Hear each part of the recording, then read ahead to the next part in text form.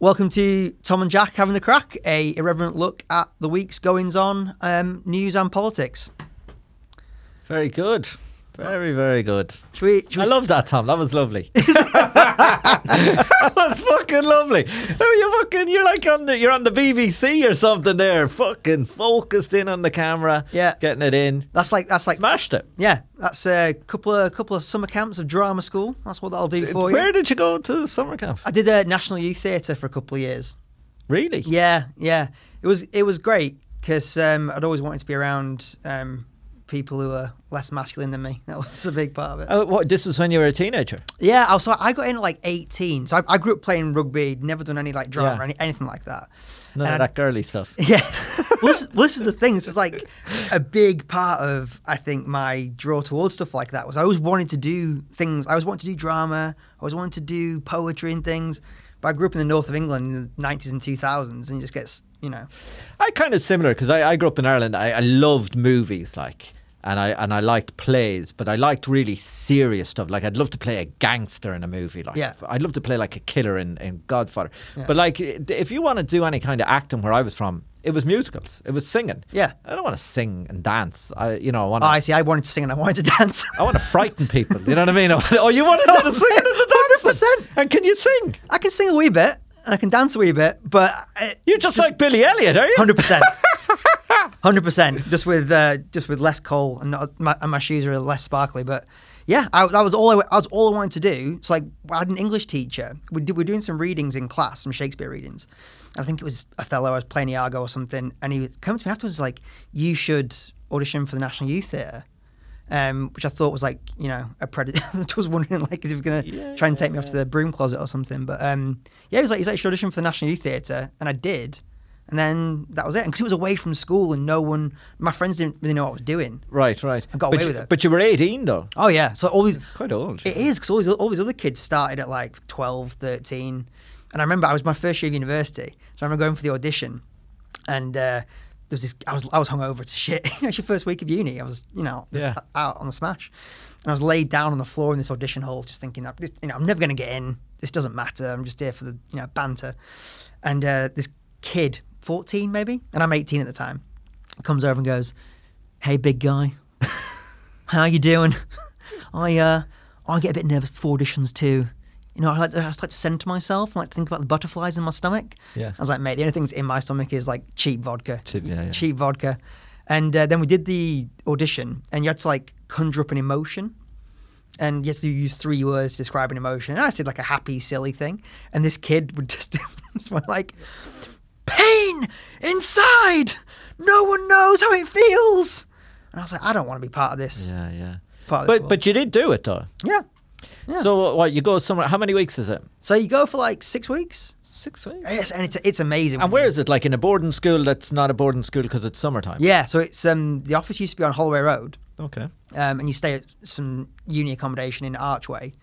Which, when you're from other parts of England, like that's coming quite down exciting. Coming down to London for like 6 weeks, and you're all like, young people together, just like it's basically like getting a bit of a pre-uni experience for a lot of people before you go off and do that sort of thing. How many kids would be on this course? They let in about 500 a year, I want to say, something like that. But like tens of thousands of kids audition. Apply. And what, you're singing and dancing every day? Singing and dancing every day, so I was made up. Jesus. Didn't have to look at any rugby balls or any. I'd find that'd be my idea. Hell, like I did an acting course, like just a small one, like, and you had to do the music. The musical theatre bit was the bit I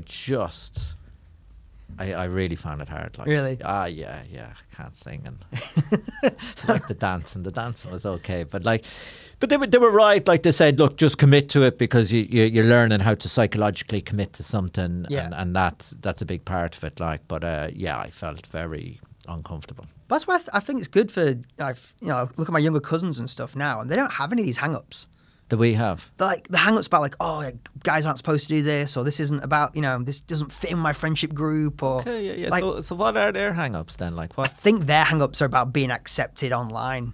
It seems to be anyway. For my younger cousins, it's just like, if I can't post about it, I don't really want to do it. Or if I can't, if our group on Instagram won't accept it. So they've gone from no longer worrying about their small friend group to worrying about what the whole world thinks about them. And that's better. I no longer care what my 10 friends think of me. I care what millions and millions of people who don't know me think about me. Oh my God. Exactly. So you can, it's understandable why depression's going through the roof. Oh yeah, well, it's you know that thing where they say like we just don't have the emotional capacity because everyone compares themselves to people, and certainly teenagers. You grow out. I find you grow out of it as you get older. You definitely grow up, but when you're younger, you're very much in that competitive mindset, that primal hierarchical kind of thing. And when the pool that you're competing with just gets so big. Yeah, no one can win then, can they? You can't win. You can't win. And you wonder, like, what's their life going to be like in 10 years when they're, like, just focusing on these one or two individuals who've, like, skyrocketed or done something amazing. And you'll never really get the sense of reality, which is like most people live, you know, just we're in so much trouble. Our generation are in so much trouble. We're going to have to pay for all this because what's going to happen is we're going to have to work forever because these guys are all going to be burnt out 10, 20 years. They're not going to be able for real work and they're just going to be burnt out and then we'll have to keep working to fund. So I experienced this a little bit when I was last full-time job I had at the ad agency. We had this whole influx of college students and there was something happening where they would leave after like 6 months. Yeah. And so we sat down as like a sort of management team, like senior-ish group of people and been like, what the fuck is happening here? And we chatted to a couple of these younger kids and they were like, yeah, it's just too stressful trying to manage this job and my online life. And they were giving as much credence to the online life as like work. And then we started trying to figure out ways of trying to make them happy in the office. And it was just impossible. Yeah. They were just like, what do you want? Well, I always say, and even I find this a little bit like the social media thing, it makes everybody look like a winner, which then makes everybody feel like a loser. Yeah. It's so pervasive. But the other thing, it's I suppose they're just growing up in a world that's unimaginable now. One thing I always think about when I think about technology now that's really funny is I remember when I was a teenager and Sky Television came out. Yeah. Right. And this was big, like, and not many people could afford Sky Television, but anyone who could. But there was a feeling that Sky Television was a little bit more immoral. Right. Than everything else that was going on because they would show stuff that normal television wouldn't. Like, you know, your BBC and your RTE in Ireland had a sense of collective responsibility, but Sky was just commercial. Yeah. Sky would, you know, WWE, like they'll show you any kind of rubbish that'll sell. They don't care what harm it is. And obviously they had all the porn channels, the adult channel and everything like that. And I remember like the first time I had friends as teenagers who would get the porn channel. Yeah. They'd have sleepovers. So we could all go and watch the like 1-2 minute teaser preview teaser. And I remember I had a friend and he admitted to me that there was sometimes during the week, he said, when he knew his parents were in bed, he would sneak out of bed and go in and watch the little teaser. He's like 15 or 16. And I remember thinking, that'll fuck him up. You know what I mean? But like, comparing that now to what teenagers can watch now, unreal. You know. So... Because I was same, but I would take it one step. Because I grew up with, it was me, 2 brothers and my little sister. Okay. So we had like 3 boys going through puberty all around the same time. Because there's only 3 years between me and my youngest brother. Very Catholic. Okay. And so like, we all had unspoken agreement that we would all contribute to the porn stash. Unspoken. To this day, we've never talked about it. But we would, those little teaser trailers, we had a VHS cassette that I'd labelled Leeds Rhinos versus St Helens 97. Yeah. Labelled it. And I kept it right at the back of the cabinet. And everyone must have gone in and watched it at some point. Not talked about it.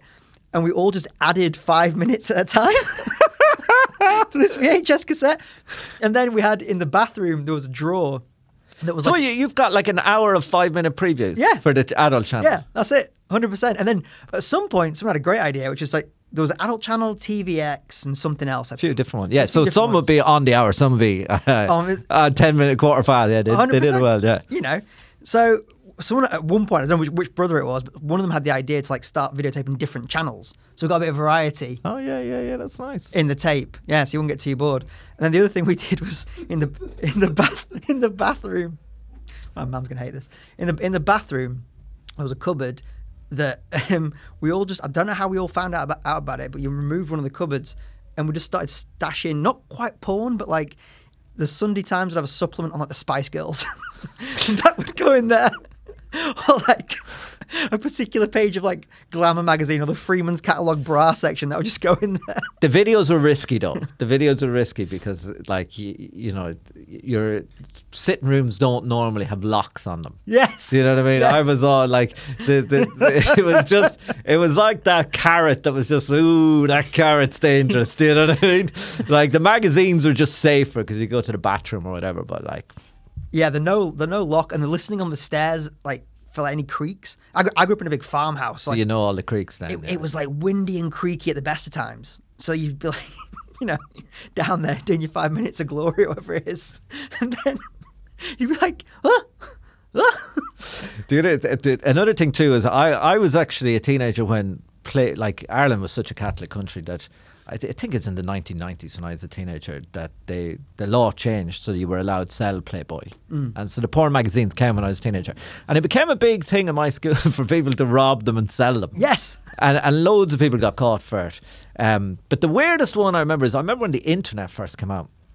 And you know, you had the porn sites where it was just pictures of women. But I remember people used to print them. Yes, yes, 100%. And if a lad had a printer in his house, he was like God for the week. Yeah. And like that's pretty grainy kind of stuff, like, but very exciting at the time.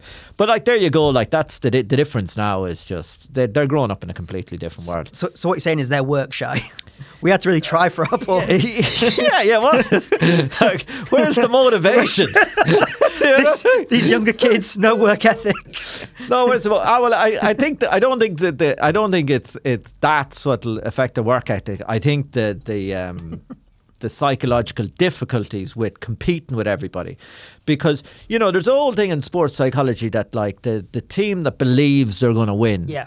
Works the hardest and trains the hardest. And I think one of the difficulties you have, like a lot of my generation like worked hard because they believed they were going to win. Now a lot of them were deluded, but you know it's harder to have that delusion if you're competing with everybody. Do you know what I mean? It's harder to maintain that delusion. Like I might as well just not try. Yeah, why should I bother? Like, and you see that thing now. I've been reading about this, the Great Resignation. Yes, yeah. So it is kind of happening. There is there's lots of people who are like, why bother?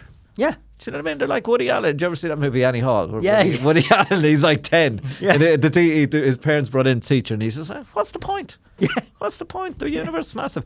And do you know what? And then obviously like housing being so much more on a foot. Like you're not going to get a house. Yeah. Do you know what I mean? Like if they keep going up the way they're going up, it doesn't matter how hard, you're not going to.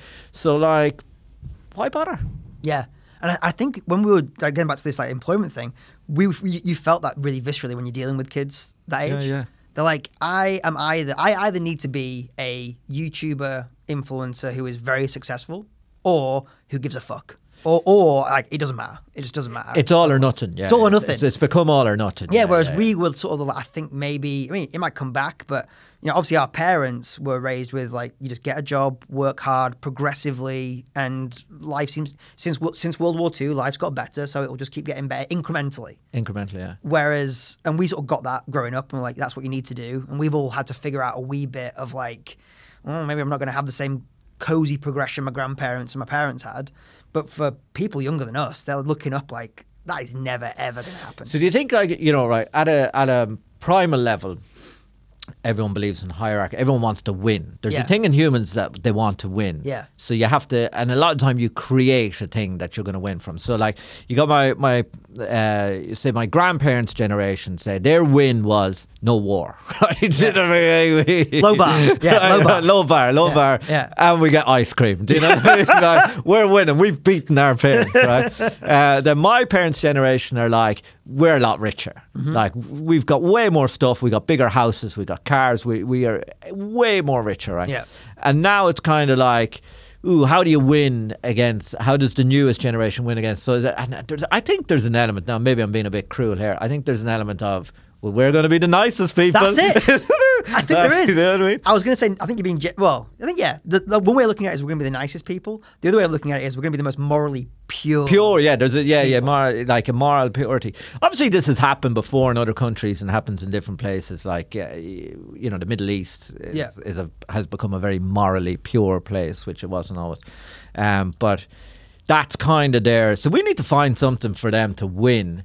Because moral purity is... Yeah, because that's not going to help anybody, is it? It'll be horrific. It'd be horrific, don't it? It is, because humans aren't moral. Like, if you can't... You can censor speech, or you can ask for people to behave certain ways, and some of it's good, some of it's whatever, but you can't police what's in here. Like, we all have those thoughts. Like, we all have those. Like, I always think, look, you don't want to be oppressed, right? So I think if you look at countries around the world, you got the religious moral countries, and they oppress people by everyone then becomes afraid to do anything because they don't want to do anything wrong. And then the other side of it too is if you've too much capitalism that is out of control, where you're too immoral, like greed is good, destroy everybody. If you're strong enough to defeat someone, defeat them. Yep. And then that becomes oppressive the other way. What you really want is somewhere in the middle. You know what I mean? Let's be moral, but not too moral. Let's be greedy, but not too, you just kind of, like, if I was a politician, but you never win as a politician if you're the person who, listen, I'm going to try and please everybody. Yeah. I'll make none of you happy, but no one will be oppressed. Vote for me. I think that's the real issue with democracy, because, like, you've got, I think you're right, that level of, what do you call it? Moderation. Like, that goes back to, like, Aristotle. That was, like, his philosophy of, like, don't be an extreme on either end. Yeah, you want to get in the middle. Yeah, which is probably a good way to live your life morally, but it's super unsexy as a reason to... It's hard to sell. Yeah, it's hard to sell, yeah. It's very nuanced and intellectual. But you probably have a better chance of it with democracy than without democracy. Well, I think it's interesting. Do you not think? Well, I think it's... I didn't really realise until, like, I don't know, middle of the 1700s, late 1700s, that democracy was a bad word. Right. That was a substitute for mob rule. That was what when people were interrogating political ideas, they were like, democracy is when the mob has control. Right. It's not about the franchise, having a franchise. It's considered about, so a benevolent monarchy is... So that was one way of looking at it. One way of looking at it was, if you've got somebody in charge who has the right idea of moderation, and then they disseminate that, and I'm here today to stand for... I was such a believer in democracy, right? I used to say to people, when phone banking first came out, right? And I was like, look, if we've got the technology that it's safe enough to do phone banking, I think we should have a thing where everybody gets to vote on everything in Parliament. Yeah. So every bill that goes through Parliament, you get to vote. Boom, boom, boom. Like, that is total democracy. Yeah. And I used to bore people to death in pubs talking about this for ages, and then Brexit happened. I was like, I don't know. Maybe I got that one wrong. Maybe we shouldn't be getting involved in everything. Because the counter argument is like, who wants to be a millionaire? Because on Who Wants to Be a Millionaire, they ask the audience, 70% is right. Almost every time. Yeah, but that's why I thought of the idea. That was my kind of defense for the idea that the power of the group does tend to do better, and but I suppose, and then the thing about it is, it would nullify. This is the main reason I was thinking about it, was it would nullify the media. Do you know what I mean? Yeah. Because it would just be hard. Like, if you're if you have an oil company and you don't want any green policies. Yeah. If there's only 666 people voting on that, to convince, it's easier to kind of corrupt them than 30, 60 million people. Like, yeah. I think the getting the scale to a point where it can influence a decision in the right way is the trick of... That's the trick of democracy. They'd still try. Well, when you've got $912 billion to spend, that's peanuts, but we can do a couple per million. It's fine. Easy. But yeah, you don't have to vote on everything. You only kind of vote on things that are interest to you. Like school policy, like I probably wouldn't vote on school policy, but like if I had kids, I'd vote on school policy. Yeah. Health policy, I work in health, so I'd vote on health policy. Make restraining orders. Do you know what I mean? Like, I think it'd be kind of exciting. Yeah. I think so. I think there is an argument that would bring people more into the process, and they would feel more, have more agency over, like, some of the things. Yeah, they'd feel more involved, feel more franchised. But on the flip side, it could go horribly wrong. Yeah, because then I think what's been interesting about the last 2 years, I think, is this unique situation where it felt like anyway, we had as much information as the governments. So I think when you think about things like the Iraq War or any sort of global conflict that's happened in our lifetime, we might have been against certain things the government did, but it didn't feel like we had all the info. Yeah. Like you believed there was like some dossiers, you believed there was some briefing rooms, you believed there was like people behind the scenes with more knowledge than us. And on this one, it felt like we had as much knowledge as them. And it made me wonder about people's ability to understand democracy in that sense. Like, can I just vote on a thing without knowing the ramifications of my actions? Yeah, there's this thing, I've read this thing about psychology that you, if you're asked a difficult question, you substitute it in your mind for an easier question. Yeah. So a lot of it just comes down to who do I like? Yeah. Isn't it? At the end, like from a personality, like of the people saying this and the people saying that, which people do I? So, but it's like if you had your little BB boopy machine and it was like, do you want to vote for kids to get free school meals? See, yeah, that would have been overwhelming. Yeah. And you'd be like, yes, 100%. Yeah. Now, on my little boopy app, does it also tell me that means your taxes will go up by? Okay, yeah, so it gives you the information, yeah. At the same time, or is that like do I find out about that later after I? This is an incredible society we're creating here. But it just shows you how disingenuous a lot of the democracy talk is. Yeah. That nobody is talking about that. Like, if America was as pro-democracy as it pretends to be, yeah, they'd be all over this. Yeah. Like, but it just shows you that everything's just power, isn't it? Really, at the end, like it's not. Oh, 100%. And like once they pass the citizens versus thing, where corporations are classed as citizens. Oh yeah, ridiculous. That is over at that point because there's no way anybody can run for any level of office, whether it's local or the president, without getting business to support them. Oh, it's impossible now. Yeah, you need the money, and then the idea that they can't the company is treated as a human being, but you can't put a company in jail. So basically, they just have carte blanche to do whatever they want now. Like they are untouchable. Yeah, they have become untouchable. Yeah, what I find really interesting is when the narrative is when it suits people to spin a narrative a certain way. So like Hillary Clinton, for example, always super Wall Streety, always super money focused. But when she was running, she was deified as this, she's going to be amazing. Like I went to some fundraising events for her. Really? Oh yeah, like my agency helped raise some money for her. And I remember having a chat with one of her strategists, and I said, like, you guys haven't got a line. Like you haven't got, like, he's got Make America Great Again, which whether you like it or not is a brilliant. It's a line, yeah. Line. Work for Reagan, work for him. And I was like, you guys haven't got a thing for people to coalesce around? And he was just like texting, wouldn't really look. And he was like, yeah, like we got a good ground game. We've got like good investment. Like we're going to trump him like 3-1 in terms of like Wall Street donors. We're going to be fine.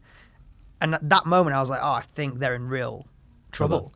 Because they were basically banking on the whole of the Wall Street infrastructure to back her and not him. Yeah. And then in the end, they ended up splitting their vote. And that was enough. That was enough to like... But he had good financial backing too. Trump. I mean, he had his own money, obviously, and then in the end, he had Peter Thiel. Did Peter Thiel give him money? Was it Peter Thiel? He ended up with enough big names backing him, where she didn't have an insurmountable amount of money compared to him. Did she spend more money than him? Yeah. Did she? Yeah. But normally, I thought there was a thing once that whoever spends the most money always wins. So that's over now. Well, this is the thing: is he got more airtime. So working in advertising at the time in America was pretty interesting because we'd get all the data on like. So he was getting free air. Free airtime. Yeah. So but that's in a donation then. Yeah. You could say that's like a donation. Well, this is the thing. There's an argument to be made that CNN made the biggest donation to his campaigin. Yeah, because they just became obsessed. Became obsessed with him in the way they're obsessed with Joe Rogan now. It's like that is the thing that's going to get us clicks and views, and the amount of they actually gave him more airtime than Fox gave him, because for a long time Fox were like, he's not a Republican. Yeah. Now we want Jeb Bush, we want Marco Rubio, like they're our guys. And if you go back to like early 2015, Fox does a lot of work to discredit Trump because they think that they need the Republican establishment to keep, funneling money into Fox. And it's only like really towards the end where they start backing him. But CNN covered him so much in the run up to everything. Do you think he'd get back in? I think he could give it a go. He's just set up his own social media platform. Yeah, how's it doing? It's doing tremendously well. All these people, they tell me how many people are on there. He says it's doing great, and his kids say it's doing great. Oh God! Did you ever meet him when you were in? No. No, but I one of my brother's friends did some property deals with him. Right. Yeah, and he said that there's two Trumps. There's the Trump while the deal's being done, who's like, you're a sweetheart, just like a nice guy, and is like, your golf game's fantastic. And there's the guy you meet once the deal's been closed, or like about to be closed, and then he's just a cunt. I saw him once at the tennis Right. in the US. It was well before he was president. It was, but it was when The Apprentice was big, and he was with Kim Kardashian, and they were sitting in the front row, and the cameras went down, and said, "Look who's here," and everyone started clapping and cheering. And but he like he had, there was an aura there, like it was weird, like. Yeah.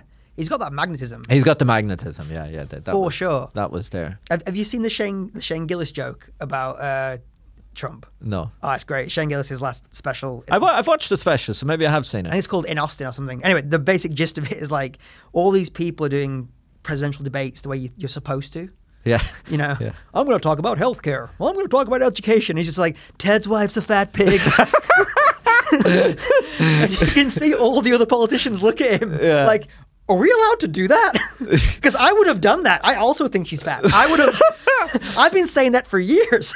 And I think he says it on that. Like, he is funny. Like, he's just so dangerous. Yeah, and he has eroded, standards and completely. trust in institutions. And done horrific things that might, America might never recover from, or it might take a generation to recover from. 100%. But I think when you had the other thing as well was interesting about America at that time. Obviously, they're coming off the Barack Obama years, so the country was doing good. Like they'd recovered from 2008. They just passed the gay marriage law had passed. The economy was doing well. From living there, there was a general sense of optimism. Right. It didn't feel like the country could be fucked up too much. And I think the biggest thing that was starting to happen was people in the middle of the country being told they were bad people a lot, all the time. That happens here to a lesser extent, but there's nothing to be gained by telling people they're like, by patronising people like that. No, especially when it's very real. Like there's an economist, I'm going to forget his name, but he's got his theory called the donut-shaped economy. Oh yeah, but it's a woman. Is it? Donut economics. Yeah, they can do economics too. I when I was on radio before, I messaged her to interview her. Oh, right. And she couldn't show up for the interview, so she sent me a free copy of the book, and it's genius. So it's the donut that basically the first line is what everybody needs to live a dignified life. Yeah. And then the second line is the realms we need to stay within, not to destroy the planet. Yeah. And I read, actually, it was really interesting, after the pandemic, when the pandemic started, a lot of people realised they were going to have to redesign. It would be a good opportunity to redesign your economy because you're going to have to shut your economy. And I heard that the city of Amsterdam hired her as a consultant. Really? And that they are going to try and incorporate donut economics into the running of their city. Yeah, right. Which is quite exciting. Yeah, I think we've got to look at different models like that because I think the interesting thing about that model was it serves as a good metaphor for what's actually happened to America's economy as well. Where if you think about the coasts of America, like there's so much affluence on the west and east coast, and in the middle of the country is just like nothing. Yeah, so they've broken both lines. Yeah. They're completely polluting everything, and they've left loads of people without dignity. I mean, I went and did focus groups for a campaign. I went and did a focus group in Cleveland. It was like something out of a horror film. Yeah. And like it's nothing. It's obviously nothing to do with the people of Cleveland or anything like that. But like half the streets just shut, just like derelict everything, and these people in these focus groups were so unhappy. I have a friend who's a journalist who went and he covered one of the elections in America, and he drove around and he said the small towns in America are like apocalyptic. It's bleak. Like he said, the opium and the heroin addiction was unbelievable. Yeah. And he said, like, these should be nice places to live and would have been nice places to live. And they're just like, Yeah. you know. Like going to an out of town, one of my clients was in South Carolina, and going to like an out of town shopping mall and just seeing people basically just pretty openly scoring heroin and fentanyl in parking lots Yeah. and stuff because they'd been on opioids, been prescribed opioids.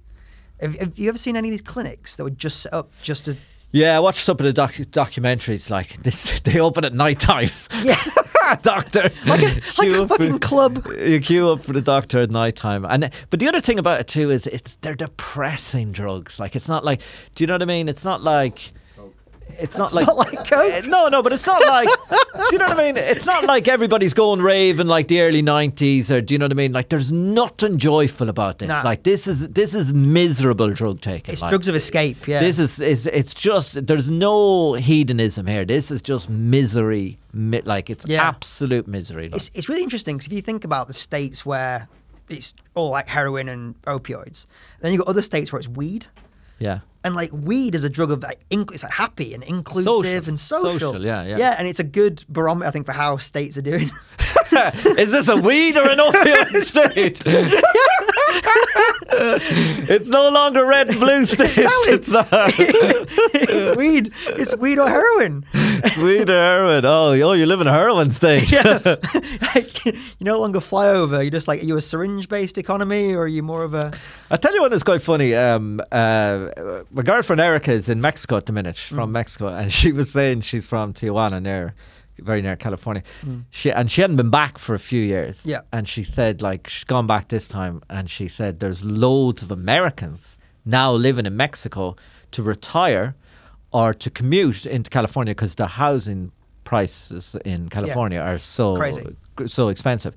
And she said there's a part of the city where she went the other day, it was all American flags, Starbucks, and no one spoke Spanish. And I was like, I don't think you're allowed to complain about that. You know what I mean?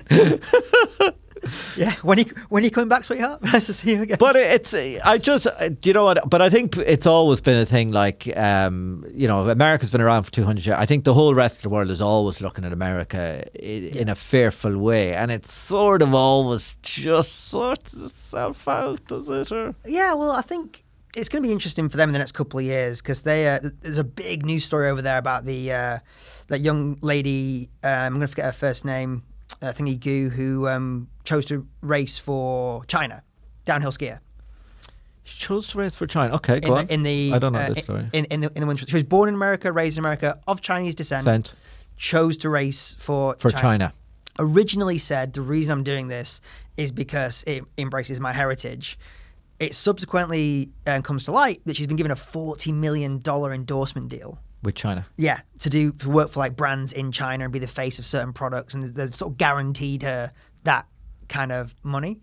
And I think that has rubbed or given Americans something for cause for pause, I think, because they're no longer number one. Yeah. It's no longer, So now if someone has the option between China and America, they might choose China. Yeah. But I recently watched the thing about China and about how the Communist Party believed that if you are of Chinese heritage and you live anywhere in the world, they can tap you up to help them, and they expect you to help them. Yeah. Yeah. So you think? I suppose China's been getting there for a long time, but do you think they're getting? Well, I think they're. It's going to be interesting because what they haven't got yet is a product that they can export to the rest of the world. Like Freedom's a very good export product, and like the attractiveness of Freedom in places where they didn't have it was a very useful product. So what are they gonna sell us? Like, what are they gonna sell us? Yeah, exactly. I was thinking of this bit the other day. I haven't tried it yet, so I don't know if it will work on stage. But I was thinking, like everyone goes on about the British Museum, and like in France and Germany, and all the stuff they robbed from Africa, like the artifacts and the artworks and everything. And the idea for the bit was that I think they should give it back. Mm-hmm. To give the Chinese a chance to take it. Yeah. Because what they're doing is they're basically going to these countries and building stuff for them, lending them money so they can build the stuff for them. Yeah. And then they're getting them in debt, really. Yeah. And then, if you owe someone a lot of money, then you're kind of on their side. Yeah, it's like a mafia trick. It's my mafia trick. But did you see, like, they're doing it big time in Australia? Really? The Chinese, yeah. They're infiltrating universities. Like, they're really, like, they're trying to sabotage us all. This is now a conspiracy podcast. We're now just fully down the rabbit hole. They're not even secret about it. Did you read Obama's book, like, about where he said he went over to China and his delegate, he has his delegation or whatever, and 2 guys forgot something in their hotel room. Right. So they went back up, and when they went into the room, there was 2 Chinese guys in the room just rooting through everything in the room. And they just didn't make eye contact with them and walked straight out. So, like, they're not really pretending. Like, if you met the Chinese president and said, "Listen, are you trying to bring down every other powerful country?" So he'd be like, "Yeah." Yeah. You know what I mean? Yeah, that's exactly what we're doing. You know what I mean? Well, that's why the Ukraine thing's interesting at the minute, because you wonder if Russia and China how much are in. Yeah. It's very interesting because there's a part of you that kind of thinks, maybe they're not. Yeah. And that Putin sort of pretends they are, because it's how much benefit is Russia to China. That's what I always kind of think. Oh, they'd be the little brother of that relationship. Oh, 100%. Yeah. And I don't think Russia would like to be anyone's little brother. No. Like, I think it would be a difficult, like, it would. You just kind of think the Chinese would sort of, if I'm president of China and I'm trying to take over the world, like, I'd want my junior partners to be obedient, disciplined. And then you just think, these Russian guys, like, they're not going to be. No. You couldn't trust them, could you? Especially not him.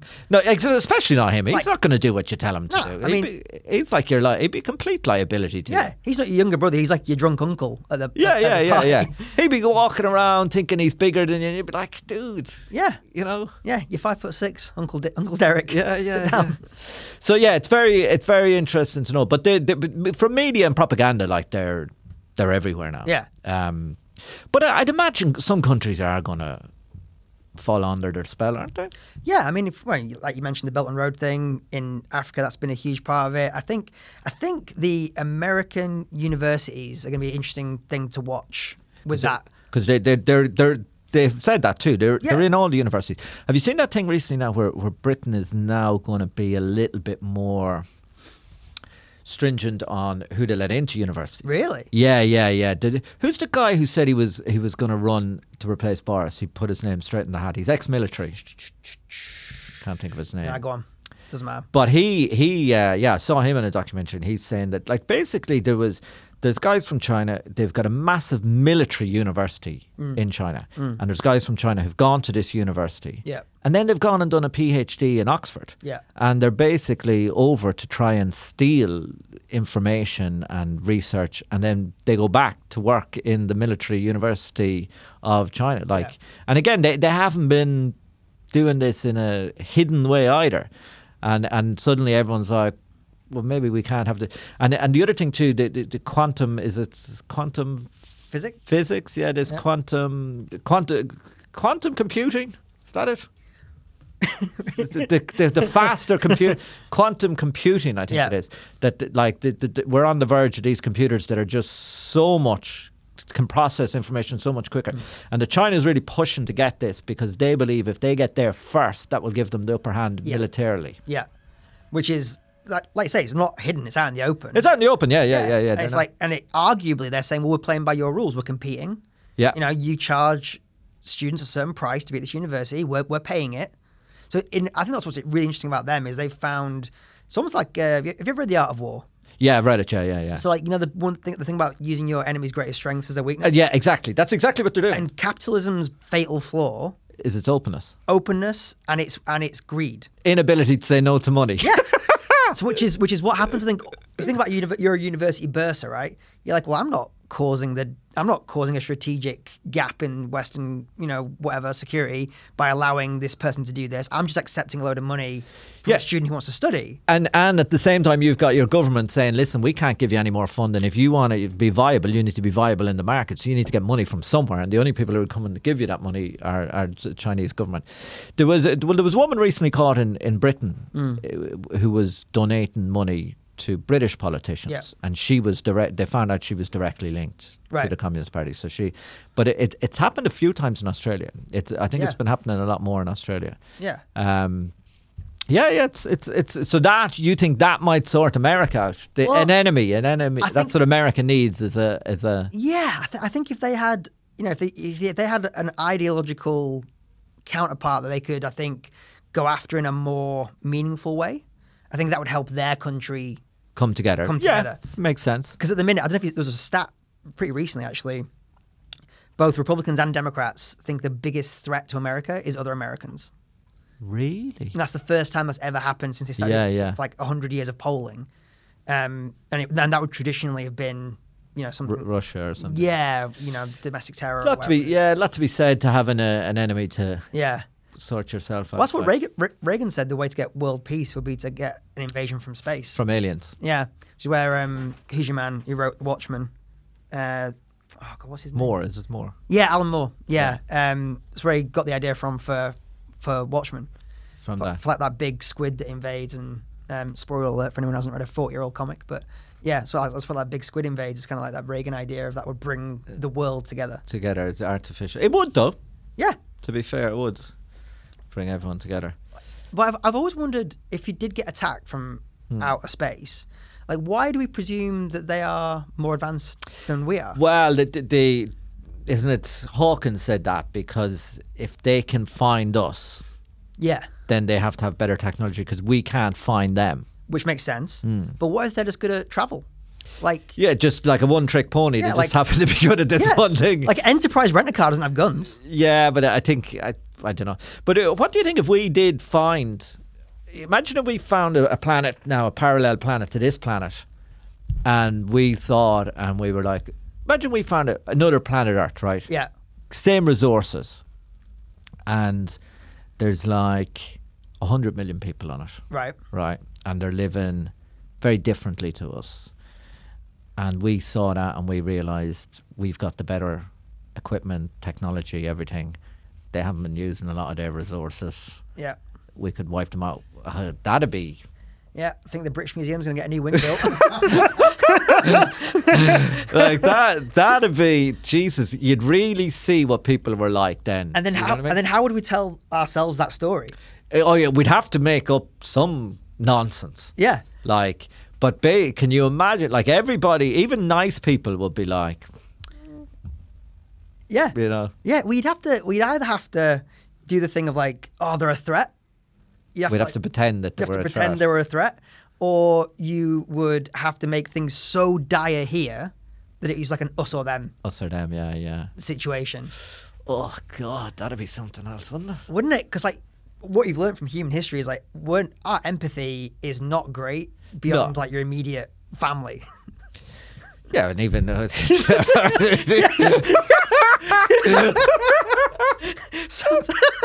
not that good in the family. I see you've met my father. Yeah, good. Yeah. How long do you think it would take us to discover that planet to decide, fuck them, let's take the resources? 2 days? Yeah. I would say inside a week. Put it this way. Inside a week, someone's going to mention it for the first time in a room somewhere. In a room, okay. It's like you're in the what do they call that bunker in the White House? The Situation Room. You've been in the Situation Room a week in, and someone's like, just want to spitball something here. On this planet seems to have a lot of resources. They don't seem to be using them all. And I don't know if we wanted to walk in there and take some of it. What do you think? Be like a race. Yeah. To get there. So China would go to Russia, ring them up and tell them, if you don't take it, we will. But China be already going there. What do you mean, mate? I'm halfway there. That's the other interesting thing is what if by that point Bezos and Musk are the ones with the best space technology? They have the rockets. And then what do? If China says we'll come to you with, a $40 billion offer to take us there. Okay, so you got Bezos, you got Musk. Who else is doing Branson? He's not in the game, is he? Right, so you got Musk, you got Bezos. Who would be more likely to defect to China? Out of those two, do you think? Well, I think because Musk, He's more unpredictable. But so Musk has got factories in America. He's been big on moving factories back to America. He's a bit more loyal, is he? But he's not actually American. He's South African. He's actually South African. And he grew up in Canada, did he? Yeah. So he's sort of a world citizen. He's been all over the world, and gave his daughter an interest. What's his daughter? Isn't his daughter's name just like Dots and Feathers? What's something? Pie or something. Pie, yeah. So like he seems like a kooky guy. He seems like he's out there a bit more. Bezos seems a bit more. He's from Seattle. He's of America. I think Musk. I think Musk would be more likely to go. You think so? Yeah. What do you reckon? I don't know. I think Bezos. I don't know. I think Musk because, like, I suppose, like, has Musk really done much dealing in China? He seems a bit more Western. Like, yeah. You know what I mean? They must have a lot. But I know what you mean. Bezos is the more ruthless one. Yeah. So I reckon on that level, if it's just a choice of like who's got the most cash, I think he would go. Yeah. I mean, he's running a company where people are pissing in bags to make deliveries. He doesn't seem to have that big of a moral. No, he has no scruples. Nah. Is Amazon in China? No. It's that's Tmall. Tmall is the equivalent of it. Yeah, or Alibaba. Well, the Alibaba sort of thing. Yeah. So that'd be another thing. That'd be like his way into China. He's like, this is my access. This is his chance. This is my access point. He's like, yeah, I will take you to space if you get rid of Jack Ma and the Alibaba system. Bring Amazon in. I'll bring it to space. Yeah. What do you think of this thing that they're doing where they're trying to live longer? You aware of that? What, I mean, like rich folk? Yeah. Well, isn't there going to be like a huge problem with depopulation? Isn't that a big thing that's starting to be talked about? It's like as rich countries, people are having fewer and fewer kids. Yeah. And older people just live in longer. You just get depopulation, and then all of a sudden you're like, we haven't got anyone to do any work. We haven't got anyone to. Well, they say this is China's big difficulty, right? Because the solution to it is you bring in foreign people, like that, and that's basically what Europe has been doing. Yeah. So France, Germany, Britain are very much. I think they're ahead of the curve on this. America has always been bringing in people, but China. They said it's going to happen in China where they're going to have a huge retired population. Right. Not enough young people working to support that population. But they don't. Bringing in young foreign people isn't really an option for China. Right. So they think what China's going to do is extend the retirement age. Right. Yeah, and that could then become. Everyone will start doing it. Jesus. Because when you do know that the retirement age now, what is it, 60? Like when it came about, most people didn't live that long. Yeah. So it wasn't meant to be. It was more like if you make it to them, have some time off. It's meant to be like it's like Squid Games. You fucking, you know what I mean? You won. Here you go. We're going to give you free money till you die. It wasn't meant for everybody. The retirement life chose me. Yeah. Do you know what I mean? It was like Jesus. Do you know what I mean? Like they brought it in. The first guy makes it 66 from the factory. They're shaking his hand. He meets the Queen. There you are. You have free money till you die. Brilliant stuff. On Wednesday. And then another guy comes, then the next thing you're like, there's 1,000. Where the fuck? What the fuck's going on? But you feel that because every year the announcement goes up, doesn't it? Yeah. It's like, I deal with a lot of old people in my job. Like, oh man, some of these lives though, very immobile, not really doing anything. Yeah. I had a guy I was talking to one time at work, 95. Right. Retired when he was 60. What? Yeah. And he said to me, if he had known he was going to live for another 35 years, he wouldn't have retired. Nah, it terrifies me, that idea of just having like, I've watched it happen to my dad, just like nothing, just doing nothing. Yeah. For years and years and years. And like, you'd much rather think I'd like to be doing something. Like, need right something, yeah, right up until the end. Squid Games, maybe. I don't know. Yeah, I suppose it's part-time work, I think, is part-time to work the answer. Although so these guys are living longer, are they going to be younger for longer? Well, this is look, it depends on. I think a lot of these tech guys, they just want to live forever. Yeah. They when they talk about it, they say that they want to make everyone's lives better, but it's about them. It's not really about us. Like, do you know what I mean? But like I read Peter like, you know, was it like death and illness is just like a disease, a treatable disease. What like is a fault in the system? Yeah, do you know what I mean? Like, it can just be fixed. It'll be very like it's one of these things. There's not many things that happen in the world that I think that could happen, but to me is just unimaginable. Yeah, like, but this is like if I'll be absolutely gobsmacked if people start living to 150 in my lifetime. I'll be like, Jesus, like. But what if it's like just 10 of them? It's like just these 10 billionaires. This is where I feel, you know, like you ever listen to like old Alex Jones things, like you know, it was like, oh, the globalists, they want to live in a hive mind being. Yeah. You're like, no, they do. They do, yeah. There's yeah, like yeah, 10 of them. Like 10 of them absolutely do, 100%. And they just keep like they're completely protected. Yeah. In a bubble, like the bubble boy out of Seinfeld. Yeah. And we're all George. Everyone's George. And they're running the world from their bubble. Because if you had that much money, because you're above, especially with when you have like, you know, Western style capitalism, you're above scruples because you have all the cash. Yeah. You can get out of any situation. You're above government. You're above everything. You're a god, really. Yeah. You're a master of the universe. Yeah, 100%.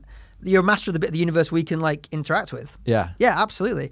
And then the other side of it is, I was thinking, like, you know, if I had 183 billion, I'd want to live forever, wouldn't I?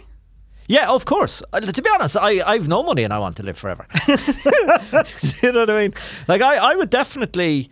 It was a weird one. I was reading about it and I started asking everyone at work, if you could live forever, would you? Everybody, no, straight away. Really? No. Yeah, no. And then I said, what about an extra 50 to 100 years? Most of them were like, no, I couldn't believe that. Oh, that's a great question. It's a great follow-up, because I think I would rather have an extra 50 to 100 rather than living forever. Because I think living forever is as daunting mentally, for me anyway, as death, because you're like, it's just going to go on and on. But you don't enjoy life. Yeah. But I think if you could live forever and you could set some parameters, so your body isn't going to denigrate. Yeah. You're going to be able to have a similar level of... Well, the possibility of living forever. But I always kind of think, like, if it gets bad, you know what I mean, you can still cash your chips in. Yeah, you got. I know. That was a Hunter S. Thompson thing, you know? Do you remember? Go on. He said, well, Hunter S. Thompson, he said the biggest difference between his generation and his parents' generation was because they didn't have God, that if it ever got too much, they could just kill themselves. And he did kill himself. Yeah. And so he said that gave great freedom. So I think you've always got the choice to just to like cash it in. Yeah. Over and out. Yeah, it's an interesting thing, because the other side of it is, I wonder if you'd be as motivated to do stuff. Like if you knew you had, you know, I'm a procrastinator at the best of times. Oh, are you? Yeah, so if I knew I had forever. That might be. I'll get to that later. Yeah. I've got another millennia to figure this out. I don't think I'd do anything that differently now, to be honest. You reckon? No. You just keep carrying on. Yeah. No, I think I would like to believe I would, but I wonder if I would waste more time. Yeah, but it's tricky. But you need. I don't know. I never have time to, because you'd still need to work to get money to do the things you want to do. Like, you know, you're not, unless you're really rich. Yeah, that's a bad combo. If you're a billionaire and lived forever, that might be a bad combo. Although I wonder how long it would take you to spend. Like, you know, you sometimes see those graphs of like, how long it would take you to spend the money. Yeah. So the money keeps making money. Your man says it. What's his name? Yuval. No, I'm probably saying it wrong. The guy who wrote *Sapiens*. Yeah. He talks about that it'll create a lot of tension, because if we start to see the rich people living a lot longer than us, the jealousy will become overwhelming. Yeah, well, then you're in a Brave New World. Yeah. It'd be too much. Like, we can kind of tolerate the inequality and them having much better lives than us, because death and illness sort of equalizes us a little bit. Yeah, everyone's equal in the graveyard, sort of. Everyone's equal in the graveyard, yeah. Yeah. But it'd be interesting to see the different. It would definitely change things, because it's a big psychological. Well, like you were saying right at the start, if China start doing it first before anybody else, and if you're an American billionaire, like wouldn't you be like, I want to go there? So, yeah. Like they have this technology that enables. Well, that's the quantum computing. That's how they're gonna take over the.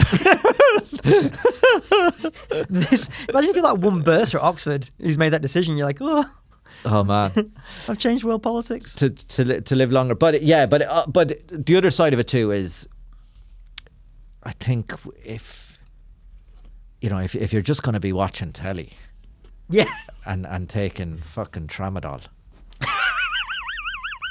I don't want to live longer. Do you know what I mean? At least get some good drugs in. but that's what people are doing. So this guy, 95, retired at 60, and he said to me he couldn't believe he lived for another 35 years. He said it was by far the worst decision he ever made. Yeah, I can imagine. Like, because they're not the years where you're going to have, the most. I think about enjoying your life now in the moment. Because this is when you got the energy. Yeah. This is when you can actually get out and do shit and have fun rather than just being like sat at home till all goes away. Yeah, definitely. Definitely live while you're young rather than some people. I know some people who do this. Their whole kind of thing is they do everything quite early and they work hard and they're saving all their money to like travel. Yeah. Fun too, but it's not going to be the same. No, it's not. No, I mean, I know how much more. Like when I was like in my 20s going traveling or whatever. I'm sure you're the same. You could subsist on a level of cheap that you couldn't deal with now, but you'd be less inclined to deal with now. It'd be harder too. I remember like the first place we stayed in Thailand, it was like an outdoor area that just had like a wickery type covering, and like rats ran across our feet and stuff. Oh Jesus, are you serious? Yeah, and it was like 50p a night, and we just thought like, that's it. That didn't bother you? I thought it was all part of it. I also felt like I didn't want to complain. I was like, who am I to complain? Rats and mice terrify me. Yeah, like in the room with me. Like if I saw a mouse in my house, which I haven't done, like I could be there 4 months later. I could be falling asleep, and then suddenly I would just decide it's in the room. You know what I mean? Yeah. Like they haunt me. I don't know how did it. And actually, if you face up to them in reality, there's nothing frightening about them at all. Yeah. But isn't that strange? How that objectively they're tiny and they can't hurt. They psychologically defeat me. Yeah. That's what they do. They Conor McGregor me. Yeah. They Muhammad Ali, Conor McGregor me. They just, I don't know how to do it. Like they're psychologically so good. Even though they're tiny. Much like Conor McGregor. And did you, like the rats in New York? Oh, rats in New York. Oh, unreal. Man. So I remember one of the first nights I was there, I was like happy to have moved there, and I was out for a run in the East Village, and there's a big pile of trash, and 3 rats as I was running just came scurrying. My feet like landed in between. It's like going to be in the Matrix, like trying to dodge these 3 rats. And then whenever you ran down near the water, down near the Williamsburg Bridge, in Alphabet City, you just like hordes of them at nighttime. Just hordes of them would come out, scurry up and down the street. Then occasionally you'd see like a really sick one, and you're like, ugh. I remember I was there when I was 21, and I'd be walking home after a night's out like 5, 6 a.m. and it'd be getting bright, and there'd be rats walking beside you. Yeah. Oh, ugh. Jesus. Worst thing is when one gets on the subway car. Yeah. I haven't seen that. Oh, yeah. So when one gets on the subway car, and then people are like, ah! And you just, for a start, you stand on the seat. Yeah, everyone just stand on the seat. Yeah, exactly. It was terrifying at the start because you have your headphones in, obviously, and you see people screaming at the end of the subway. Like, this is New York. This could be anything. Yeah. And you turn, and then you see this like little ferrety thing just like scurrying through the carriage, and it runs up towards you. Oh my God. And obviously, it just wants to get out, but you're in between stops, and you're just desperate to get to the next station. Ugh. Yeah. Oh man, no one would kick it or crush it. It'd be bad, but you just always think, Jesus, someone might, Well, I think you'd want it to be over quickly. You wouldn't want someone to like kick it and half kill it. Yeah. And then you've got like a dying, and you've got to live with the morality of whose side am I on? I once had at work a half dead mouse. I don't know what happened to the mouse, but basically I found a mouse at work, And it was like only one of its legs was working, so it was trying to leave, but it was just going around in circles. And I picked it up with like a brush pan and brought it out and left it on the street. That was it. Just let nature take its course. Yeah, like what are you meant to do? Like, but it was weird, like, because it was just going around in circles. Like, I don't know what happened. Nah, Money. Huh? It owed other mice money. You got money for cheese, I got money for me. Yeah. Now they're weird, horrible little creatures, and the hardest thing would be like when they got inside buildings and stuff.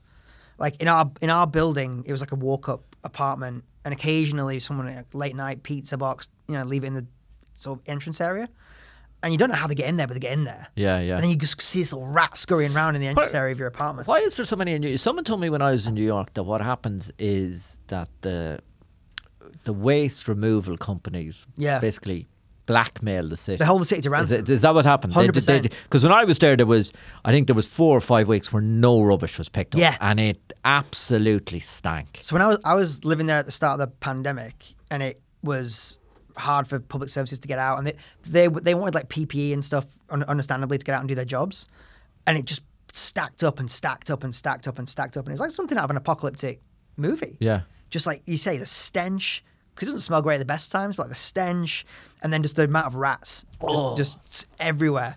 Just really, really horrible. So you were in New York for the start of the pandemic? Oh, yeah.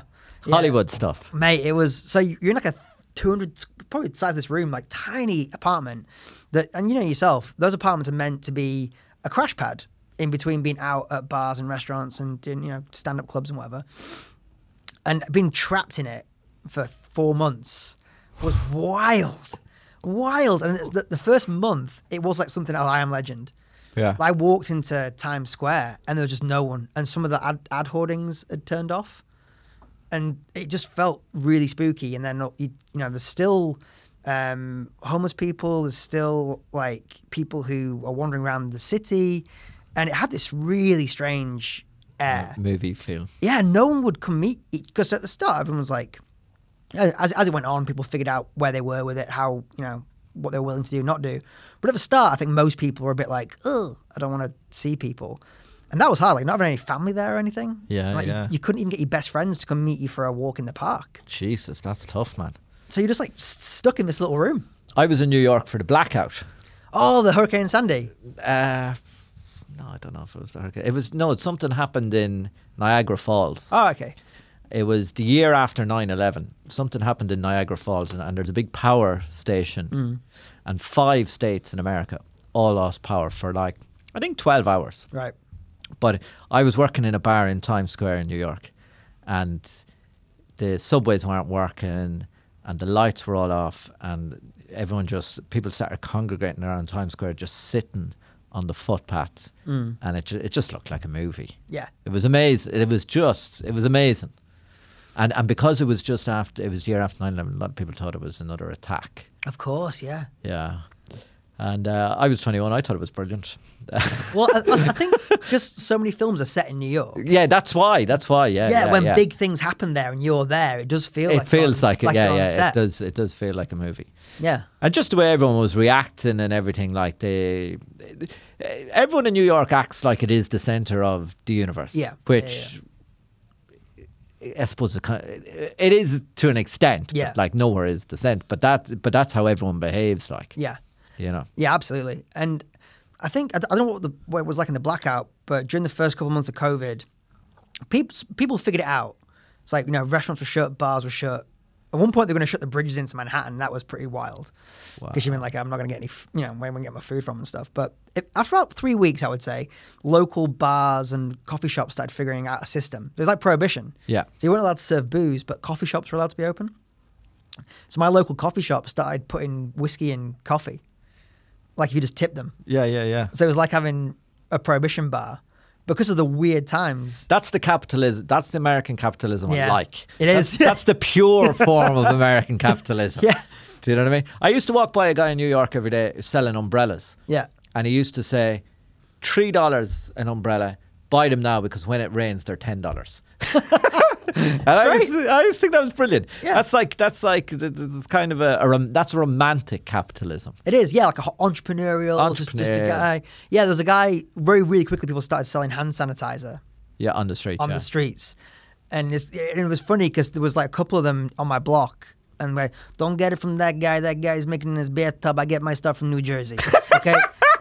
My cousin, no, man, I swear to God, my cousin has a place and a factory. I get it straight from the Purell factory. This guy, I don't know, this guy's making it in his tub at home. You don't want to fuck with that shit. All right? I love New York. I love the way they all talk to you. Yeah. But it's quite weird. It's quite disconcerting when you first go over. You don't realise. Yeah. I used to go to the bank to lodge money every day. When you go into the bank, they all start talking to you in the bank. Yeah. Fucking weird. I'm like, what the fuck? Yeah. And they're like, oh yeah, he's the guy from the bar. You want to get your cocktail? Bring us in a cocktail. But is that not a bit of that in Ireland or not really? Because obviously British people are very like, You have a chat, but no one kind of, Yeah.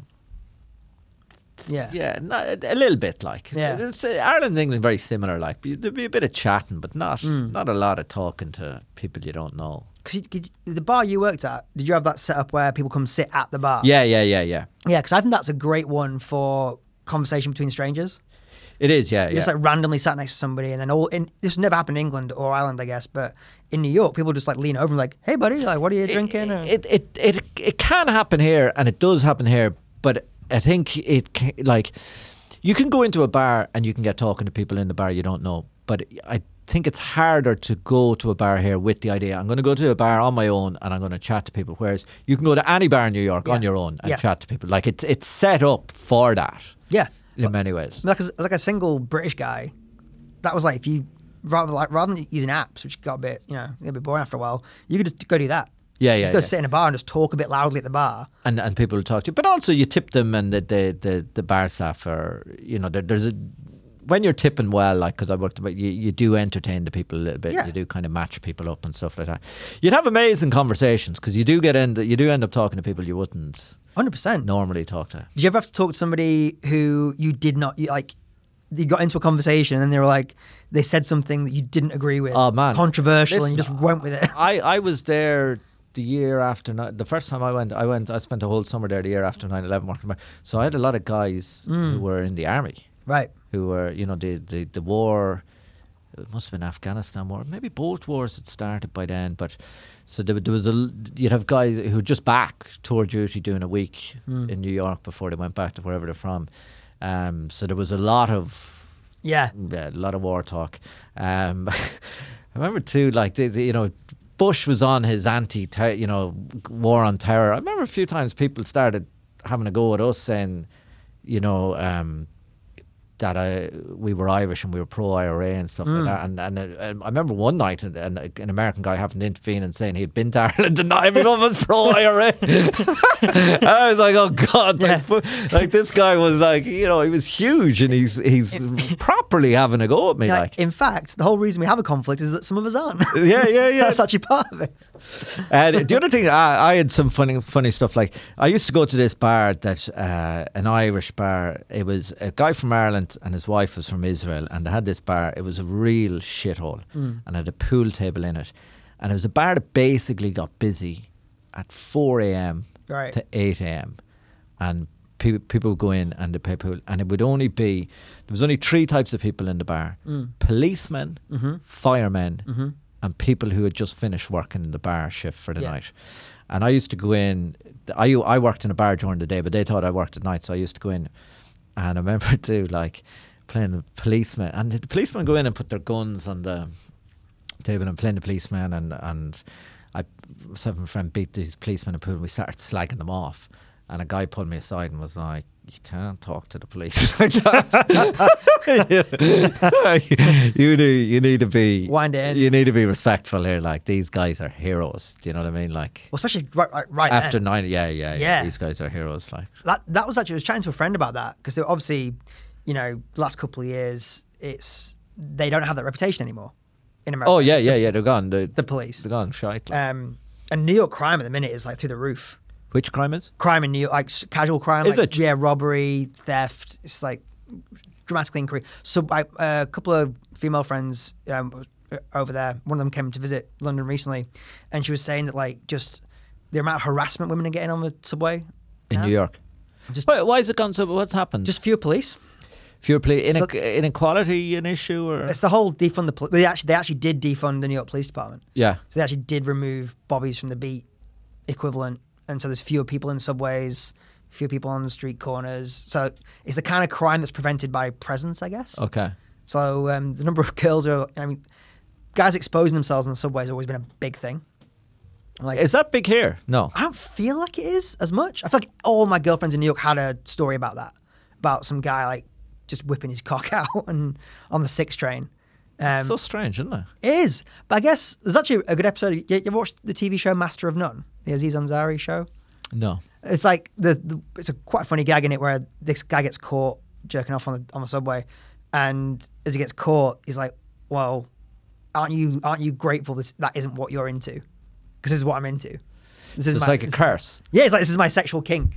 This is what I'm into. I was thinking this the other day, you kind of daydreaming, trying to think of material and that, and I was thinking of, like, I don't believe in God or reincarnation or anything like that, but if there was a God and there was reincarnation and I was a God and someone wronged me, you could really punish them by making them a paedophile in a different life. Yeah. Like, that'd be, be a harsh punishment. But, I'm going to fucking give that guy a high sex drive and make him a paedophile. He won't fuck with me again. A high sex drive and an inappropriate target. Yeah, he's not going to mess with me again. But that kind of flashing, though, they say it's about power more than sexual desire. Yeah, I mean, have you read about that? Well, yeah, it's they're sort of correlated, aren't they? It's like, isn't it Oscar Wilde said all things are about sex? All things are about sex except sex, which is about power. So that would make complete sense to me if it was like the domination. They're like, you have to look at this. You have to, yeah. It's that kind of power thing. Yeah. But 'cause I guess like you're the only one doing it. They can't go anywhere. Like they're trapped. They can't look anywhere. Yeah. And what they must get they get I suppose an adrenaline rush or something. Yeah. Yeah. Well, like the girls who told me the stories, it ranges from some guys will just be like silently doing it. Like, right. Basically just like rubbing their fucking jeans, like making eye contact with you, which sounds horrific, or flipping it. Right, I know, reminds me of like family birthday parties. But then the other end will be guys like, full flasher style, just helicoptering it. Men and women really live in a different world, don't they? 100%. Like it's unbelievable how much of a different world we live in. Because I grew up in a town that was it's sort of rough enough, and like when I was a teenager, I think the teenage years for men are dangerous. Yeah. But I think once you get to a certain point in your mid-20s, the world becomes very safe for men. Yeah. So like when I was a teenager, you walk around the wrong corner or you're in an area and you just bump into the wrong people, they're just going to kick the shit out of you. Like there's no, they're not going to think about it. Like, it's almost like a knee-jerk reaction. Like, and I got punched a lot as a teenager. I got beaten up a few times. But then you go. I went to university in Brighton. You go to city and then suddenly it's just like, after a while, no one fucking pays any attention to you. You can walk wherever you want. You don't have to pay. You don't have to, I don't really have to be that aware of my surroundings and things like that. But women always do. Yeah. Constantly, yeah. Yeah. I think having a little sister opened my eyes to that. Yeah. Like how much she would have to consider, like how she got home and where she was and all that kind of stuff. Yeah. Because even for shows, so female comics in New York are doing shows. My friend Becca was talking about this. She's like, it's a big decision about how to get home. Yeah. So if you book a show in New Jersey, whatever, for you and me, be like, oh, we'll just get the train home at 1 a.m. Not a big deal. Whereas Becca's like, I'm not getting a fucking train home at that time at 1 a.m. So that show's going to cost me $60 to. It has happened with the comedy. I think particularly when you start comedy, you're so keen to do any gig, and you just apply, and you don't even think where it is or what it is. But I've booked gigs and then I've gone to do them, and as I'm walking to the gig, I'm like, what the fuck am I doing here? Yeah, like this place is scary. One of the ones I had recently, God, I was I don't know where I went. I was in Kent or somewhere, and I got the train, and then I went walking to the venue. And then I was walking along a load of football pitches. Yeah. This is what the app was telling me to do. It was a walkway, pitch dark. Yeah. and there's like teenagers drinking on the football pitch on like a Friday night, and I was just like, this is fucking scary. And then I ended up getting an Uber. I couldn't believe it. I was able to get an Uber, but you just go and and as a guy, you're like, I don't go, it never crosses your mind to not take that gig. So I think in comedy sometimes when it's like, it's always there's they're really shitty gigs. You think, it's all dudes here, and I think a huge part of it is we just don't live in that world where you have to pre-think about everything before you get there. Yeah. Anyway, we do a current affair. What's going on in the week? Well, I think one thing that's interesting at the minute is the Ukraine standoff thing. Right. That Putin and Boris are in the same spot. They're both pretty unpopular at home. They've got a potential for a war that could make them a bit more popular. Well, listen, the Falklands War saved Margaret Thatcher. Yeah. So she was gone. Yeah. Like opinion polls down. She was only a couple of years into it at that stage, and then that boosted her ratings massively. If Boris goes to war and protects Ukraine, would it be the same? Well, obviously with the Falklands thing, she had like British national interest. But yeah. Is at stake. Yes. I think what he could argue is it's kind of like reasserting Britain's place in the world. Because I think after a big part of the Brexit thing was reasserting Britain's role and dominance and our ability to be a big player. And I think he could definitely spin a narrative out of that. Yeah. If we played a meaningful role in stepping into this thing. Kind of like the Balkans, I guess. You play a meaningful role. He's definitely mad enough to do it. Yeah. 100%. He's mad enough to send the army. Would Britain's army on its own probably would beat Russia's army? I don't. Is our army good? I think it's probably better than Russia's. You reckon? I'm not certain, but I feel like we'd have like better trained troops, and they just have more troops. You'd have better equipment, better technology. Yeah. They'd have more troops, but you'd have better troops. It's funny because in my head, I can't imagine a conflict between Russia and England that doesn't take place in like 1940. Yeah. Right, you get France on your side, we'll get the Italians on our side. Exactly. We'll march in. Yeah. It's just it was such a constant kind of thing, and now it doesn't happen much at all. Like and I wonder if you would have thought as well, the last like 30-40 years, those armies have probably been in quite a lot of contact. I would imagine they've done like training exercises. I wonder if they're like friends. With the Russian? No. Britain and Russia? No. But they not have had like strategic things where they've done things together and chatted and been at the same I don't know. gun show. Where would they be hanging out? I don't know. In my I could have this completely wrong. In my head, I felt like the modern state of Europe was more like, everyone kind of shares stuff. Not Russia though. I think Russia's still on the outside of it, because in a lot of these I suppose in conflicts in the Middle East and that, America and Russia and Britain, they're on different sides, aren't they? Yeah, that's true. Like, Russia's with Iran, and the dictator in Syria. Yeah. Whereas Britain is more Saudi. Yeah. They're on the Saudi side. Yeah, whichever side America tells us to be on. We're on that side. Well, yeah. But that's the special relationship. Yeah. But the only thing I suppose is, could Britain go to war against Russia without American backing or approval? I don't think you could. No. I think the level of loss, like how intense that conflict would just be a disaster here. Like, there's no way of spinning that back to the UK public.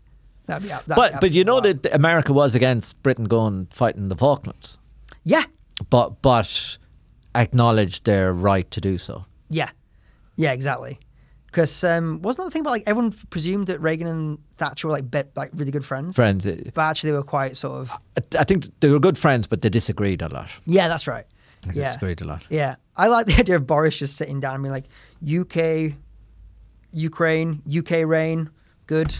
But you think, right, the way he's so kind of... he plays the clown and he doesn't... I think in military, I can't imagine he does the joking. Right. Do you know what I mean? I could be wrong. Like I imagine him in the pandemic. He's got his Cobra meetings for the pandemic, and I imagine he's just taking the piss and he's like, like joking and all that.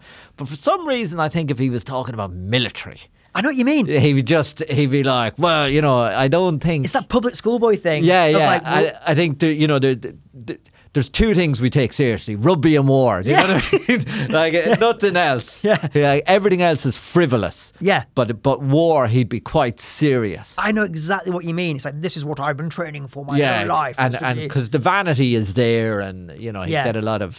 He's having a little triangle hat made. He'd have the hat, and he'd be like, "Well, see this pen here? This is Churchill's pen." Exactly. He'd bring it into the room and everything like that. Insist the press address him as like Commander Johnson. Commander in chief. But do you think Russia, they're just testing the water? I mean, it's because Putin's got a lot of emotionally is riding on this for him. Like the whole deal about the Soviet sphere of influence, how Kiev used to be the capital of the Soviet Union, and like it feels quite a big emotional thing to do. There's not a lot of objective. It doesn't seem like a lot of objective benefit. Do you know what I mean? It's not like there's a huge strategic reasons for them for doing it. Yeah. Other than like, I want to reassert Russian dominance. I want to reassert what I think Russia is in the world. And also, like a lot of leaders at the minute, he's pretty unpopular at home. He's got a lot of issues domestically. Yeah. Do you see where they kind of laugh off the sanctions? What do you make of that? Well, I think what else are you going to do? Because if you're like, they did. It was bad. Could this be an angle? I sometimes think, that so Europe and America are usually united, right? Yeah. So if he invades Ukraine, America's like, all right, that's it, sanctions, right? But obviously Germany and countries on the eastern flank of Europe are far more dependent on economic arrangements with Russia than Britain or America's. So there's an element of, if we do this, they'll do the sanctions. That'll hurt Germany. That'll create a division, trying to move Europe and America away from each other. And if we do that, China will give us a couple of billion. He's just up there playing 3D chess. So if we do that, China said 100 billion. Yeah. You split them two up. Yeah. Well, and we'll give you our behind the sofa money. If so, like China's like this, femme fatale on the background. You split that couple up. If we can get into bed with Germany and France, you get your money there. Yeah, a sexy geopolitical power play. Yeah, no, you could see that. You could see that being a thing completely. And then that's what makes me nervous about like being so certain about things. Oh, you can never be certain. Yeah, if you're like, we should be at war, we shouldn't be at war, and you hadn't considered this sexy menage a trois. Yeah, you can never tell what's going on, and certainly they know that if they make this move, that move happens. And and so you do wonder if when he's telling you the truth. Sometimes he's like they're lying in plain sight. So he's like, no, it's just what did he call it? A posturing or a training exercise. Yeah, that's what they're saying. Yeah. And you wonder if like it is just that, because it will unlock other political doors for us further down the line. So all we actually have to do is posture and pose and do it for long enough that and it causes see what's happening. Yeah. And I think with the energy crisis, like, is that playing into it as well? Like, is the timing of it to do with the price of oil and gas? Exactly, because obviously Europe gets all of its supply, doesn't it? From Russia. From Russia, yeah. So, yeah, if you know that we're weak there at the minute, or Western Europe's weak there at the minute, and you think, it's a pretty good time to cause some shit and jack that price up, or renegotiate, or get something in return for it, or whatever it is.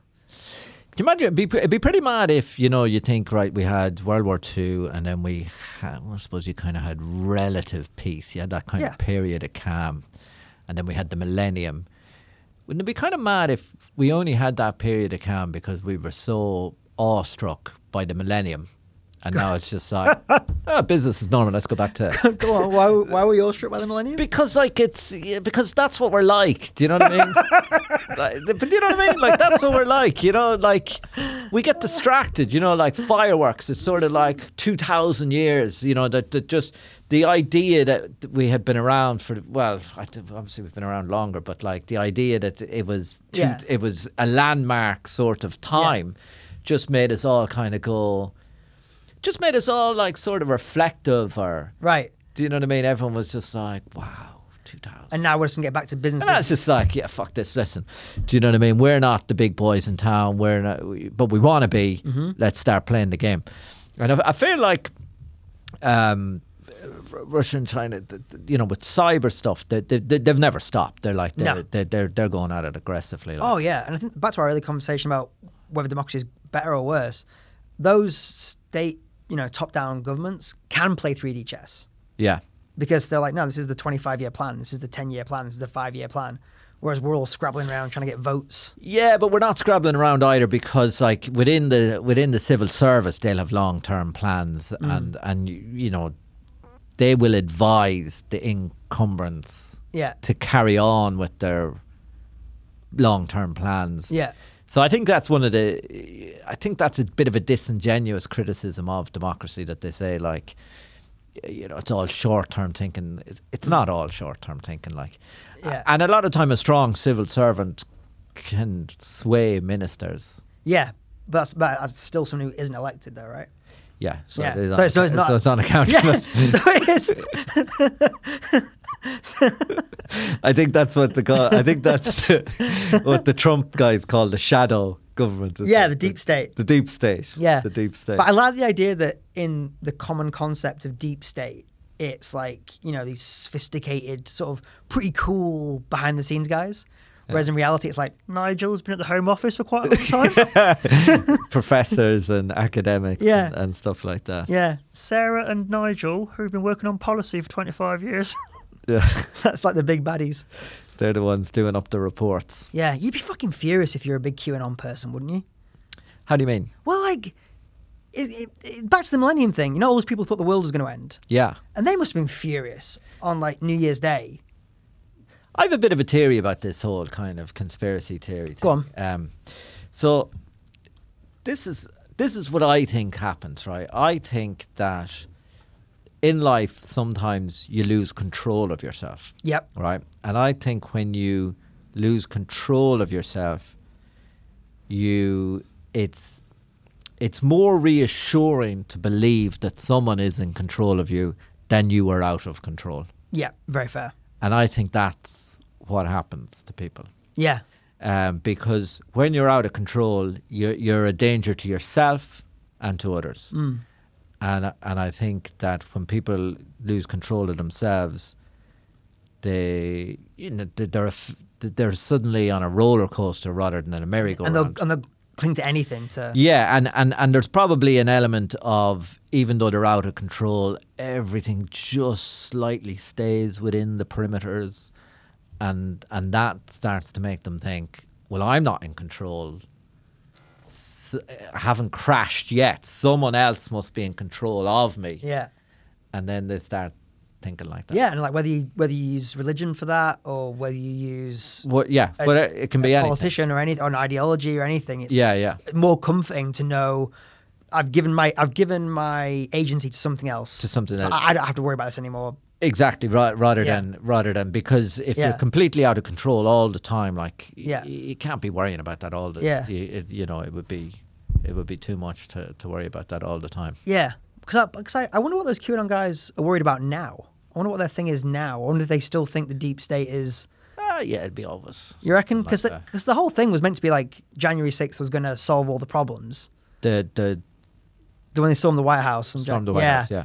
And then obviously that didn't solve all the problems. So you would think it'd be like a kid who's been told Santa isn't real. Yeah, okay, but the January 6th, okay, they stormed it, but they didn't take over the state. No. So I would say they're probably quite energized at the minute, because I would say that they're kind of looking at that as a precursor. Because if you look at a lot of revolutions in history, there's always a couple of minor events before the major event. And that's probably where they're looking at that as a minor event. Yeah, when's the next American election? 2024? I'm not sure. I think it's 2024. That's going to be wild. The only thing I wonder is, like, how bad will we be affected if America goes really bad? Well, post-Brexit, you'd think relatively, because we have to start doing so many more deals with America and other nations outside of the EU. So there's already like a bunch of like agricultural deals being struck at the minute with America that we used to do with the EU. And you would wonder if things like defense obviously would play a big role in some of those negotiations as well. You'd feel like it would be unescapable for us. Yeah, if America had a dictator, so say Trump had stage the coup then. Yeah. And how much different would our lives be? I think it would have. I think it would have given. Because like China is a dictatorship, really, in many ways. Yeah. One party. It is. Yeah, and that doesn't. And you're saying that doesn't really affect us. No, but I think when you're looking, whether we like it or not, I think America dictates the tone globally. So they could then, if he had done the coup and dictator, he'd be going to the UN, and he'd be like, "Listen, Boris, forget about these elections. If you want to instill it, he might start. I think that could be what it would spread. Yeah. To the rest of the West. Yeah, it's kind of like the thing back, we said earlier about like, I can just call her a fat pig. Is that part of it? I didn't know I could do that. Boris Johnson would be like, I don't have to have them. You could start doing that. This is and they would back you financially and they'd help you out. Yeah, and then you could be like, Boris could say like, I've given everyone 12 quid. I've talked to my American friends. Everyone's going to get £100 in the post. We don't have to have elections for another 6 or 8 years. It's going to be fine. And then we'll get VR headsets, and then we just live inside Donald Trump's Trump Tower. In the small apartments. Yeah. Do you think VR will take off? I think if it gets good enough. Yeah, it will get good enough. And then secondarily, if real life gets shit enough. Right. It's like if, let's say climate catastrophe does happen, and let's say you can't have a good job, and some of the economic doom and gloom does come to pass, you're like, I can just stick these on. But I think you're going to... I think it will take off, and I think it'll be massive, but I don't think it'll be all-consuming. Go on. So have you ever worn one of them? If you didn't? No, I haven't actually, no. All right. I went to... A good few years ago now, I went to a virtual reality Bjork exhibition. Okay. Where I watched a couple of music videos that Bjork had made in virtual reality. And it was amazing. And what I thought about it was, where I could see it doing really well is, when you're like a teenager and you're like, okay, Saturday evening you're going to watch telly or you're going to rent a movie or something like that. I could see, or you're going to play computer games. Yeah. I could see you just doing VR. At home or like? At home, like, so like, I think it would just be a thing at home. Another thing I think that could be huge in it. Have you ever seen this thing now where people have like their Peloton or their bike? So my flatmate, he has his bike, he's got his laptop, and he's cycling through London against people. That on virtual reality, right? Where you would actually feel like you were. So thing that, like, I can't see people walking around in them every day. Oh no, I was more thinking like you just wouldn't leave your house. Like just for entertainment. I still think people would, like, I don't think comedy clubs or bars or nightclubs, like, people would still want to. That's one thing we learned with the pandemic. Like, people still need to be around people. Like, you still need that. Like, you were what, 3-4 months in a room? Oh yeah. Yeah. Like, it messes with you. It messes you up. Like, there's a reason why solitary confinement is people scream when they're being put in solitary confinement. Yeah. Like, it's not good for you. So I don't think it would, but I think it could become that kind of entertainment. The one thing that was mad was I went in, most of the rooms we went into on this exhibition, there were tiny rooms, and you had a stool that swiveled. Right. And there was about 30 stools in each room, and you put on the headsets, and then like there was one video where she's singing on the beach, and you look up, you see the sky, everywhere you look around, you see this beach. But one thing that happened in every room, and they warn you about it, but it still happens, is when people take them off at the end, and you come back to the confinement of the room you were in, loads of people fall over.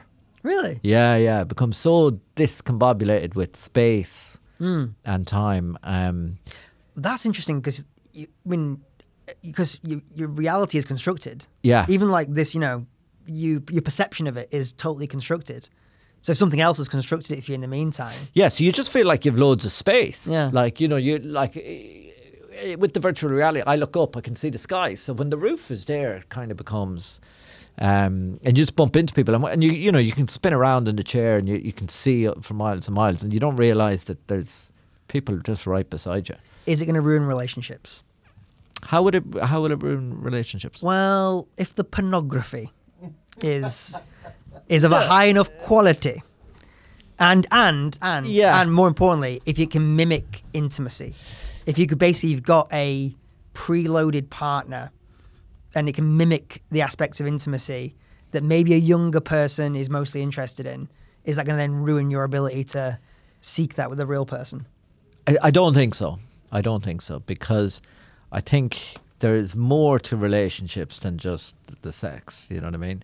I think people would crave relationships anyway, you know.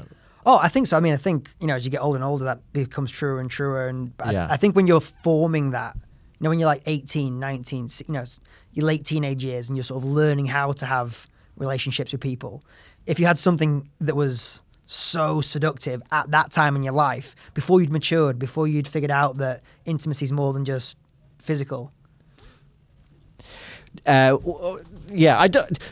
Where you could have an issue is, and I'd be thinking about China. Where you could have an issue is where a government basically says, like, let's get rid of the community centre, let's get rid, and they kind of done a lot of this stuff anyway. Like they get rid of the socialising infrastructure for poor people and just give them the VCR, and then you could end up having a percentage of the population who are socially underdeveloped. But I think anyone who has options to socialise will socialise. And I actually think, you know, anyone I know who actually has got a good bit of money and stuff like that, who doesn't have to worry about their decision, they socialise the most. Yeah. They socialise all the time. Yeah. And I think everyone would if they could.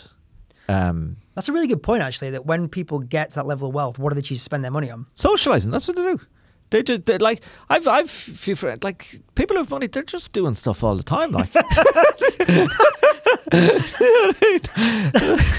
That's a good advert for getting rich. They just do stuff all the time, like, you know, like they're at a house party this weekend, they're at a dinner next weekend, they're on holidays the weekend after. Do you know what I mean? Like, I think socialising is so enjoyable that I think when people are in a position to do it all the time, they will. Yeah. Yeah, which is a good reason to live forever. Exactly, and you can't, like, any idea that a virtual world or computers can replace what you get, it's just nonsense, because what you get from social, it's unquantifiable, and socialising keeps you sane. Yeah, and who would choose to be insane? Yeah, who would choose to be insane? Well, yeah, that's an interesting thing. Is like, if you've never known sanity, I guess, if you've never known what real socialization can feel like. And then I suppose if you have a depressed populace, they might like go for the virtual reality. But yeah, but I'm with you. I'm optimistic. I reckon no matter how much that stuff is available to us, we're always going to pick socializing, because having a real life conversation with somebody. Oh yeah, it's a tonic. Yeah, it's a tonic. It's an absolute tonic. Yeah, it is. That's probably a good place optimistic note to leave it on, maybe. Absolutely, yeah. And I think that's true with the comedy, like, where, you know, I think there was a time during the pandemic there was a worry that would online comedy replace live comedy? And it's just not the same thing. No. For the performer or it's not the same thing for anybody. And there's something about, there is a kind of alchemy between the connection, not only that the audience has with the performer, but also the connection the audience members have with other audience members that they didn't know until that. And, you know. Because you can feel that. You can feel it. Yeah. Anytime you're at a hot show that's doing really well, yes, your performance might be good, but the real thing is the connection between the audience. The connectivity between everyone. It's like we're all agreeing that we're in on this gag, we're in on this journey, we're in on this together. That's really what makes it great. And when a beautiful thing to see or to experience is when you're a part of an audience that becomes so cohesive that when the performance ends, there is no social barrier and everyone just talks to each other like they were just at a house party. Yeah, as if we'd known each other, because we've all coalesced around this one thing. Yeah. That's beautiful. It is, and it's really primal, and it takes you back to like some of the greatest things about being human. And that's how we'll end. Tom and Jack having the crack, episode 1. That was grand. Oof. I think an hour is